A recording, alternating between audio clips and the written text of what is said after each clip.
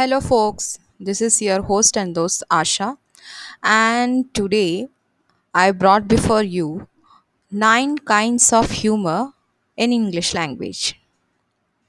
So, listen carefully. So, friends, an important part of fluency is being able to read different kinds of humor. Now, today we are going to look at nine different kinds of humor explained in English. Do you know what it means to be able to read someone's sense of humor? Yes. When we read someone, we are able to understand them. Not just their obvious spoken words, but everything they might be implying. Humor is subtle. At times, it can be hard to catch.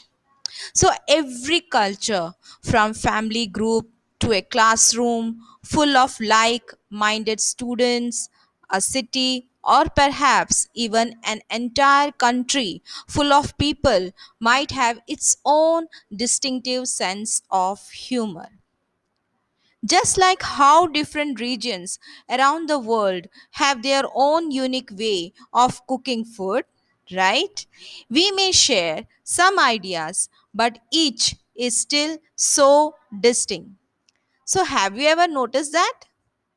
So, in this talk, I'm going to talk about the many different kinds of humor found around the world, but using English descriptive words. Many of this you will be familiar with. Of course, as a big part of human bonding is the ability to laugh together. This talk will help increase your vocabulary so that you are able to comfortably discuss humor in English class. So, which kind of humor do you find the funniest? Let us know.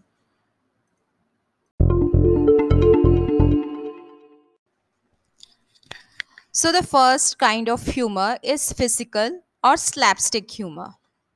This is probably the easiest way to explain. It is a physical kind of humor. This means someone is using exaggerated or wild body movements. Usually, there is gags, pranks, and practical jokes involved. But it always has to do with the body or comedy around the body behaving oddly. Oftentimes, people are getting hurt. Maybe they slip and fall. Maybe something is falling on them. It can be painful to watch at times, but yet it brings out the laughter in us humans. Some classic example of this type of humor could be Charlie Chaplin or Mr. Bean.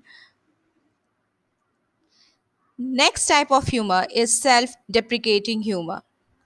When someone is a master at self deprecating humor, it means they are good at putting themselves down or making fun of themselves on purpose to amuse others.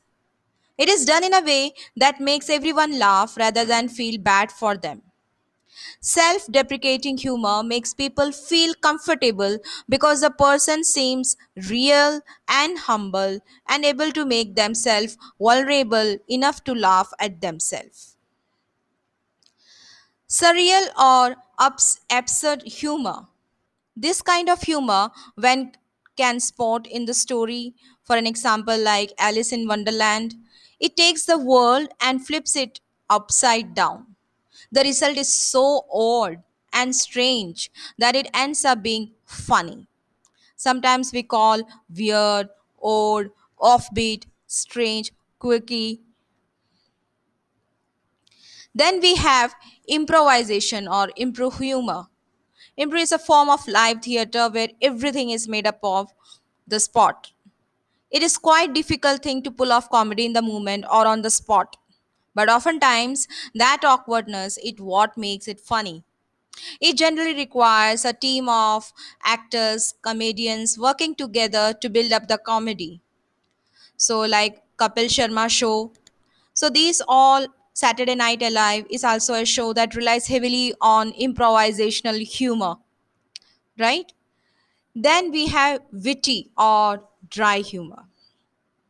This can often be the most difficult humor to detect. It is an intelligent kind of humor that is a complete opposite of slapstick humor. Witty humor requires your mind to be active and engaged. It may not always be laugh out loud, funny. In fact, the person who uses dry humor often shows a little to no emotion at all. That is why it's often called deadpan humor. Then we have wordplay humor or pun.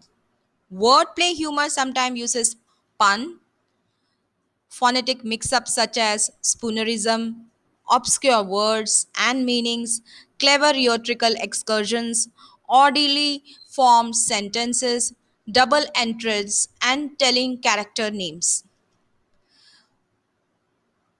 Then we have observational humor. This is a type of humor most often used by the stand up comedians. They find the bits of humor in examining our day to day lives. Then we have dark humor. Other words to describe it as grim, black, bitter amusement, grotesque, or sick humor. Some people find humor in places that are dark or unpleasant.